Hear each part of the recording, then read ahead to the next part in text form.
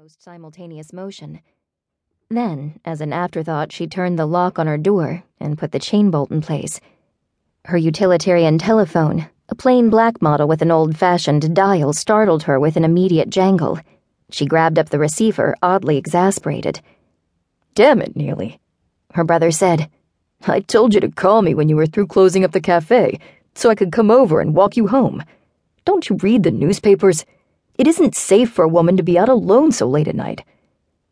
Neely calmed down by reminding herself that Ben truly cared about her. Except for Danny and her best friend Wendy Browning, he was probably the only person in the world who did. She put away her coat, sat down on her hide-a-bed sofa with a sigh, and quickly kicked off her snow boots. "I'm sorry, Ben," she responded, rubbing one sore foot. She frowned, spotting a run in her pantyhose. Even hairspray or nail polish wouldn't stop this one. "Yes, it's late, and that's exactly why I didn't call. I knew Danny would be in bed, and I didn't want you to have to leave him alone." She paused, drew in a deep breath, and plunged. "Ben, what do you know about Aiden Tremaine, that guy who lives in the mansion down the road?" Ben sounded tired. "Just that. His name is Aiden Tremaine, and he lives in the mansion down the road. Why?" Neely was unaccountably disappointed. She'd wanted some tidbit of information to mull over while she was brushing her teeth and getting ready for bed. "I was just wondering, that's all. Danny and I went there on Halloween night. He struck me as sort of different." "I guess you could say he's a recluse," Ben said, barely disguising his indifference. "Listen, sweetheart, I'm beat. I'll see you in the morning." Emotion swelled in Neely's throat. She and Ben had more in common than their late parents. He'd lost his wife, Shannon, to cancer a few years before, along with his job in a Pittsburgh steel mill, and he'd been struggling to rebuild his life and Danny's ever since. Neely had been forced to give up an entire way of life, her work, her apartment, her friends, because she knew too much about certain very powerful people. "Good night," she said.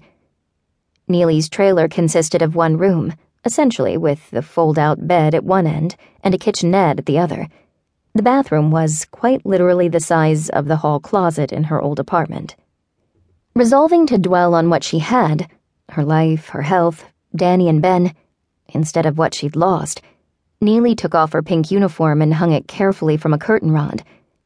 After showering, she put on an old flannel nightshirt and dried her hair. Then she heated a serving of vegetable soup on a doll-sized stove and sat in the middle of her lumpy fold-out bed, eating and watching a late-night talk show on the small TV that had once occupied a corner of the kitchen counter of her spacious apartment in Washington. Neely didn't laugh at the host's monologue that night, though she usually enjoyed it. She kept thinking of Aiden Tremaine, wondering who he was and why he'd stirred her the way he had. He was one of the most attractive men she'd ever met, and inwardly she was still reeling from the impact of encountering him unexpectedly as she'd left the cafe. Not to mention the way he'd vanished and the time it took to blink. She walked to the edge of the bed on her knees, balancing her empty soup bowl with all the skill of a good waitress, then got up and crossed to the sink.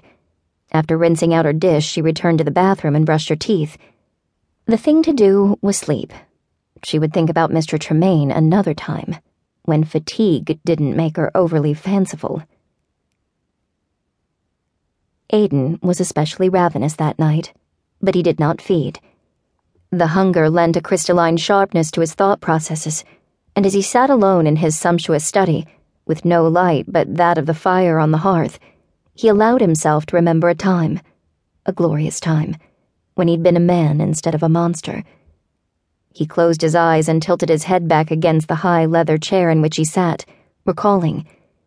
Like most mortals, Aiden had not realized what it really meant to have a strong, steady heartbeat, supple lungs that craved air, skin that sweated, and muscles that took orders from a living brain.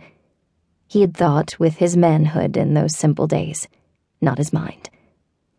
Now he was a husk, an aberration of nature, thanks to his own impetuous nature and unceasing pursuit of a good time. Thanks to Lizette, he was a fiend, able to exist only by the ingestion of human blood. He longed for the peace of death, but feared the possibilities of an afterlife too much to perish willingly. Aiden could